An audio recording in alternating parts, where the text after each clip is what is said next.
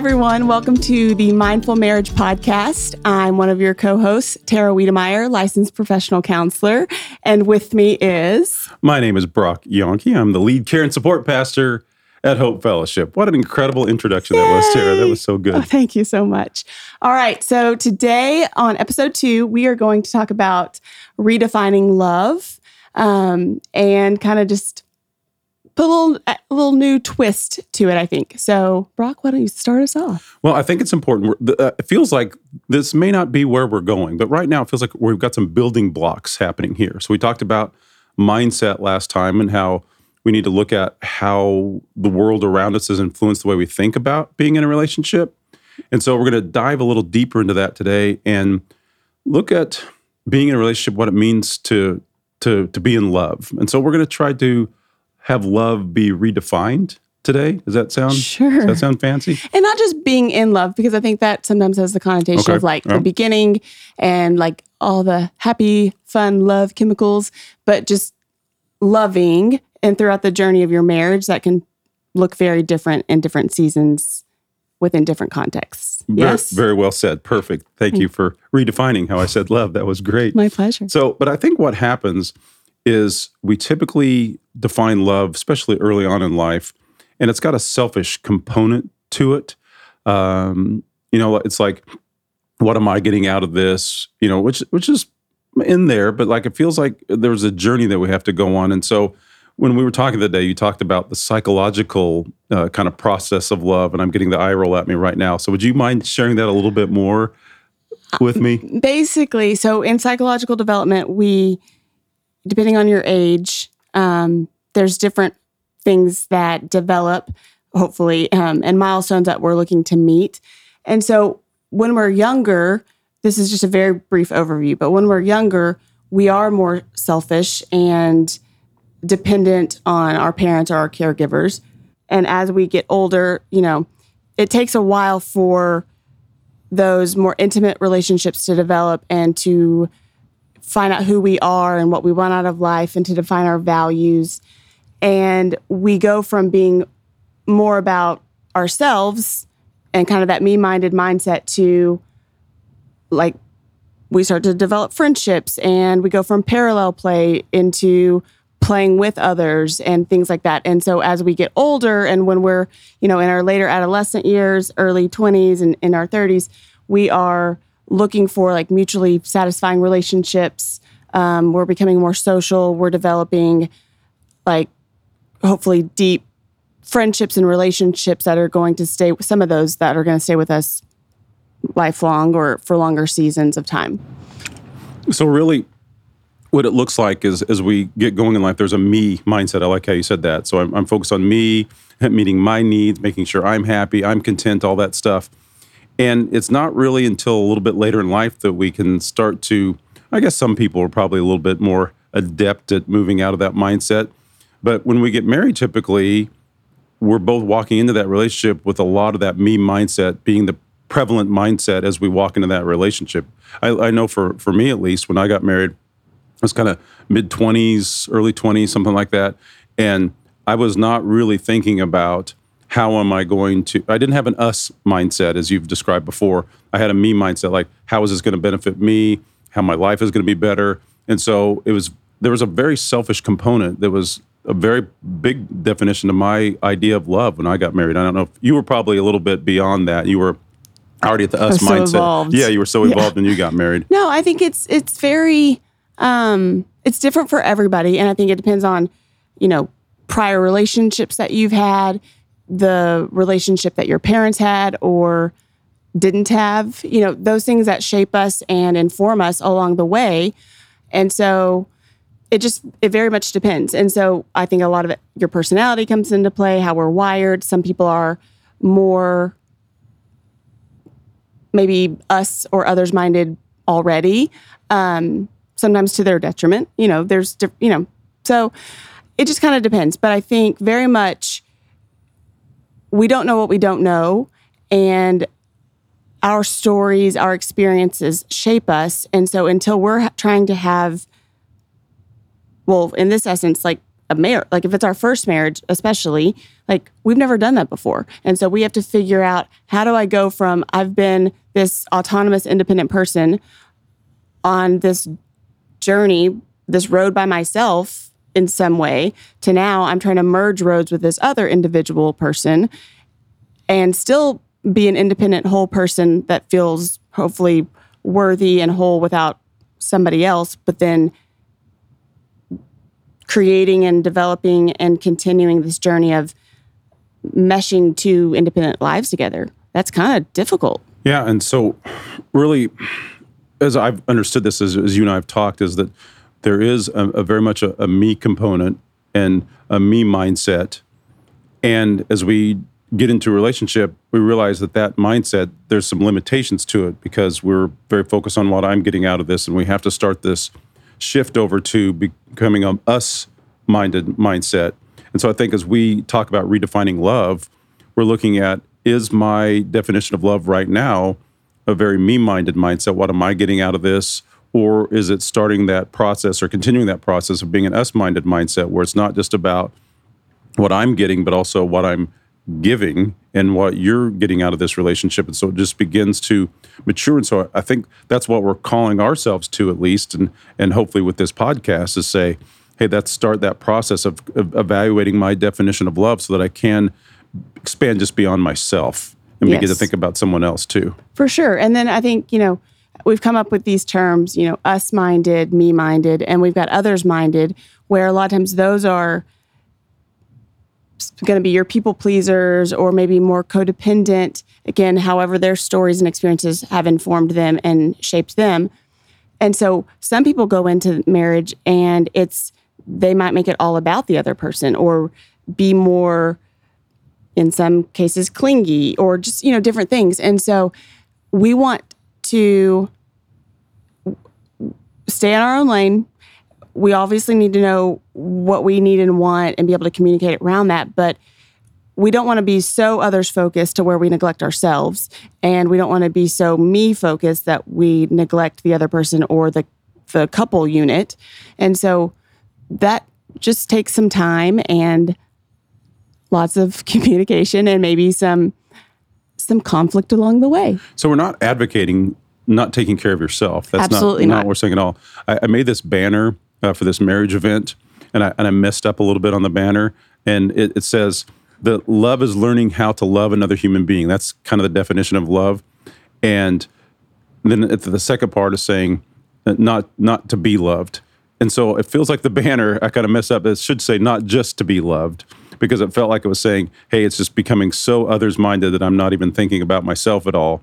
But it's saying, no, I'm still taking care of myself. I'm still able to have conversations, but just defining or expanding my definition of love, not just thinking about myself, but thinking about us and the needs of other human beings, including my own. Mm-hmm. And I think that helps us become just better people, too. When we finally get to see past our nose and those blinders come off, it can be difficult for sure, right? And there's things that come up, but absolutely, I think when we're able to love others well and serve them, that helps us become better individuals. And I think just healthier, more compassionate people, hopefully.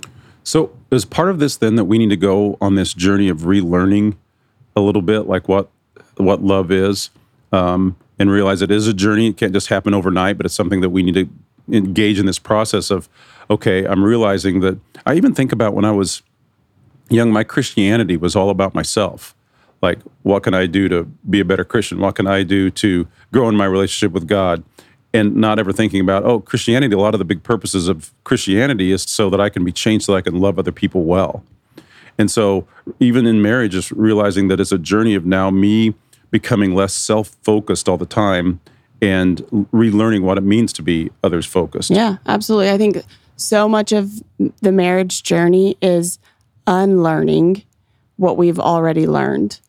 And some of that might be negative, unhealthy things. Some of it just might be we never knew, or again, you don't know what you don't know. So maybe we didn't even know that was an option. And so part of this journey of learning how to do this and walk it out and practice this is also, I think, unlearning things that maybe have not served us well or won't continue to help us become more us-minded and love our spouse.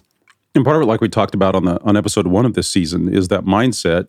We have to go back and evaluate that because a lot of the mindset things we're given really are self-focused. And so, all right, so I'm going to throw out a definition of love. I'm going to let you critique and evaluate. Are you ready for this? As we begin to relearn what love is. It's from Gary Chapman. All right. Old Chapman. The old Chapman. Yeah, I don't know what that means. But anyway, here's my definition. Love is something you do for someone else, not just something you do for yourself.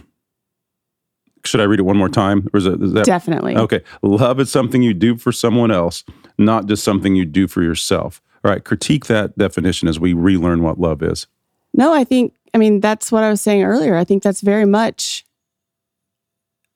if we're just looking out for ourselves or only loving ourselves well, what kind of world would that create if we were all doing that, And if we are wired to do life with other people and some of us are called to be married, what a lonely, sad, dysfunctional marriage that would be if we can't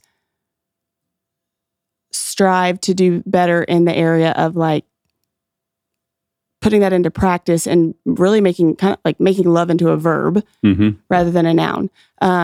Because I think so much, especially when things are hard, love is a choice, and that's a hard lesson to learn. But we don't always. That's what I was saying earlier. It's like when you're in love, it's easy because chemically you're different. You've shifted. You've changed. When that is no longer the case, we may not have the actual like emotion sometimes of love, or definitely not the feel good pieces of it and the desire to connect or to feel vulnerable or to whatever the thing is. And so we sometimes have to love out of this. I have made a commitment to you, and I'm going to choose to love you by doing X, Y, Z, even if everything in me is telling me no, thank you. Yeah. And so no, I think very much that's a great definition. But and there's so many. Love is not. I don't think love can just be very succinctly and easily defined because.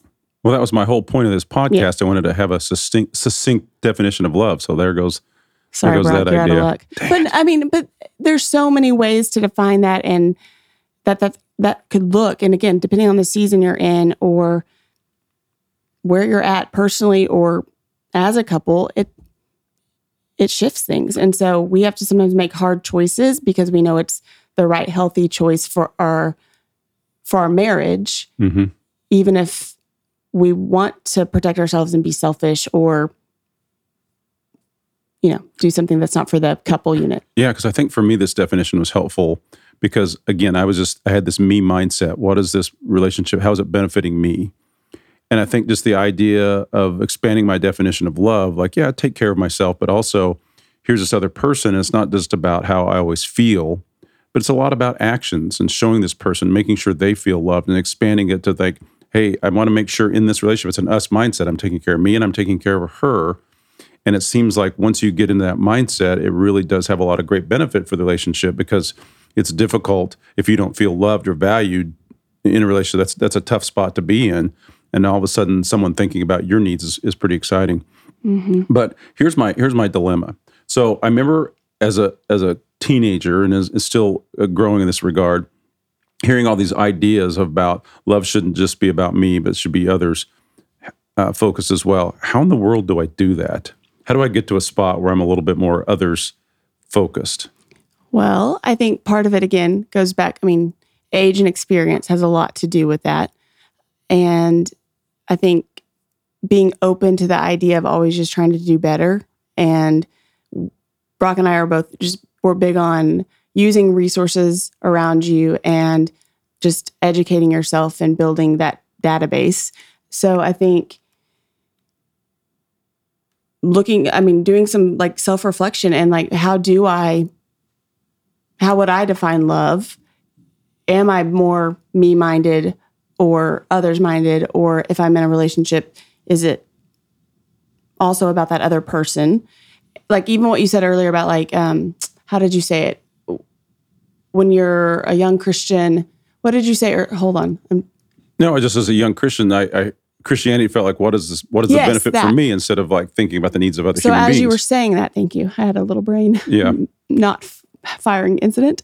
But as you were saying that, I got this picture of like a little kid praying in my head, and think about like when we're first learning about God and our faith and praying, so oftentimes, and not always, but a lot of times, we're praying for the things that are important to us or that we want, or asking God to give us X, Y, Z, or to protect us. And hopefully as we get older and we are,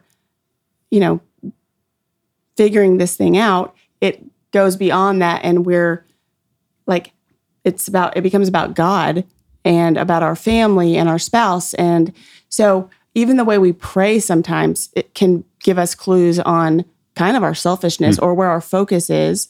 And so if I'm praying for my spouse, even if I'm mad at him, I think that's a good thing, because unless I'm praying that God changes him. But that makes me, when I do that, to pause and to reflect and to take stock in an inventory of where I'm at, where my heart is at.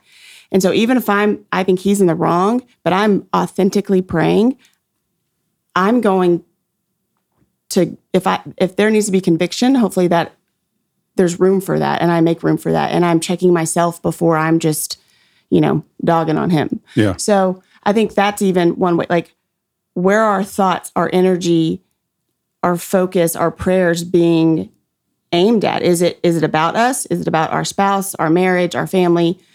What can I do for the kingdom of God, rather than just my own small little piece of earth here, Yeah, I think that's such a beautiful way to think about it, is like, I'm not just even evaluating, because prayer does change things. I'm not just evaluating prayer for myself, but I'm thinking about the needs of this other person. And so one of the things we wanted to do this season was we wanted to create this moment near the end of the podcast called the Mindful Moment. It's because it's the Mindful Marriage podcast, and then we have the Mindful Moment. And it's really meant to be... Do you want me to do my chimes again? Yes. The chimes worked so well last time. It's meant to be a little practical here. And so as I was thinking about kind of my journey, where I'd still like to go, like just even having that definition, or a new definition of others' mindset and others' focus, like putting it on my lock screen on my phone, having a card in the bathroom or something like that, just kind of reminding me what true love looks like and not so selfish. And then I think praying is such a big deal that you mentioned. And then one of the things that I look back that was really a turning point for me, that I started to feel like I was thinking of Alicia, my wife, a little bit more than myself, is we did this simple exercise, and I probably mentioned it 100 times because it was so helpful for us, is we asked each other, what are 3 things I can do that you would feel loved by? And that was so helpful, because now all of a sudden I had this target, and I had concrete actions that I could start doing that weren't just about me. Because one of the things she said, man, I love it when you wash the dishes. And I'm not getting much out of washing the dishes, except for the nice, clean Dawn hands at the end. But it's like, just thinking about stuff like that was really helpful, begin to get me out of that selfish mindset. Like, this is important to her. This is what love looks like, is thinking about the needs of others. And so that was a big deal. And there's a new test that's out there that people are taking. It's something about 5 love languages. Is this new? That's Brock being funny, y'all. It's not funny. It's not new. It's not being funny, but it was trying to be funny. The 5 love language quiz. Yes. It has been around for a while, but it's a really practical kind. It's not necessarily easy to do, but an easy thing to take and try to walk that out. And your love languages can change. So that is something, like if let's say my love language is acts of service and my husband's is quality time, are primary ones, then I'm going to naturally try to love him out of by providing acts of service. And he may appreciate those and feel loved on some level, possibly depending on how much value he attaches to that. But if he feels most loved by quality time, for me to shift my focus and my intention to well, then I need to do something to spend quality time with him. I need to ask him, what do you consider quality time? What would that look like for you? How do you feel the most loved? And do that, and vice versa. That right there has the potential to be so helpful. That's redefining love. Yeah. Thinking about what do they need. Right. Because if we're not speaking each other's languages and we're only speaking our own, those may be like nice platitudes to them or helpful around the house or something, but it's not necessarily going to scratch that itch of like feeling loved. Yeah. It's so funny. In our relationship, my wife's acts of service, and me, for some reason, I'm one of the weird people that likes receiving gifts. And so it's so funny how I can get her a gift and she's like, oh, thank you. It's nice. But if I do something around the house for her or help her or something, she just feels so loved. And, for some reason, I'm a Seattle Seahawks fan. I don't know why this happened in my life. But if she just like, hey, I found this Seahawks magnet, I bought it for you. It's like, this woman loves me. This is incredible. She just bought me a Tesla. She just bought me a Tesla. Well, I wish it was a Tesla, but it's more of a $2 Seahawks magnet. But anyway, it's important. That fell flat. Yeah. But I think that's really part of that process of redefining love and thinking about how can I get out of this me-focused mindset all the time to start thinking about, oh, here's the needs of this person. I need to make sure I meet their needs. And that when we get in that world, it seems like it all starts to flow a little bit better. Definitely. Okay. So that's episode 2. Woo woo. Man, pretty exciting. And I think even, just one last thing too, was just even being around other healthy couples and seeing them doing that is also kind of just another way to start to change that mindset and seeing people like, oh, that's a really neat way that person loves. So little throw in there at the end that probably is not too helpful, but I tried. Thank you, Brock. It was lovely. Yeah, All right. So will you recap on what the mindful moment is if people want to attempt that? Yeah. So thinking about maybe writing down a definition of love that would be helpful for you to get you out of that me mindset, praying for your spouse and for their needs, asking, hey, what are some things I can do to make you feel loved? And also doing the 5 love language quiz again, and maybe thinking about that. Where do we find the love language quiz? Do you know? Well, glad you asked, Okay. Brock. All right.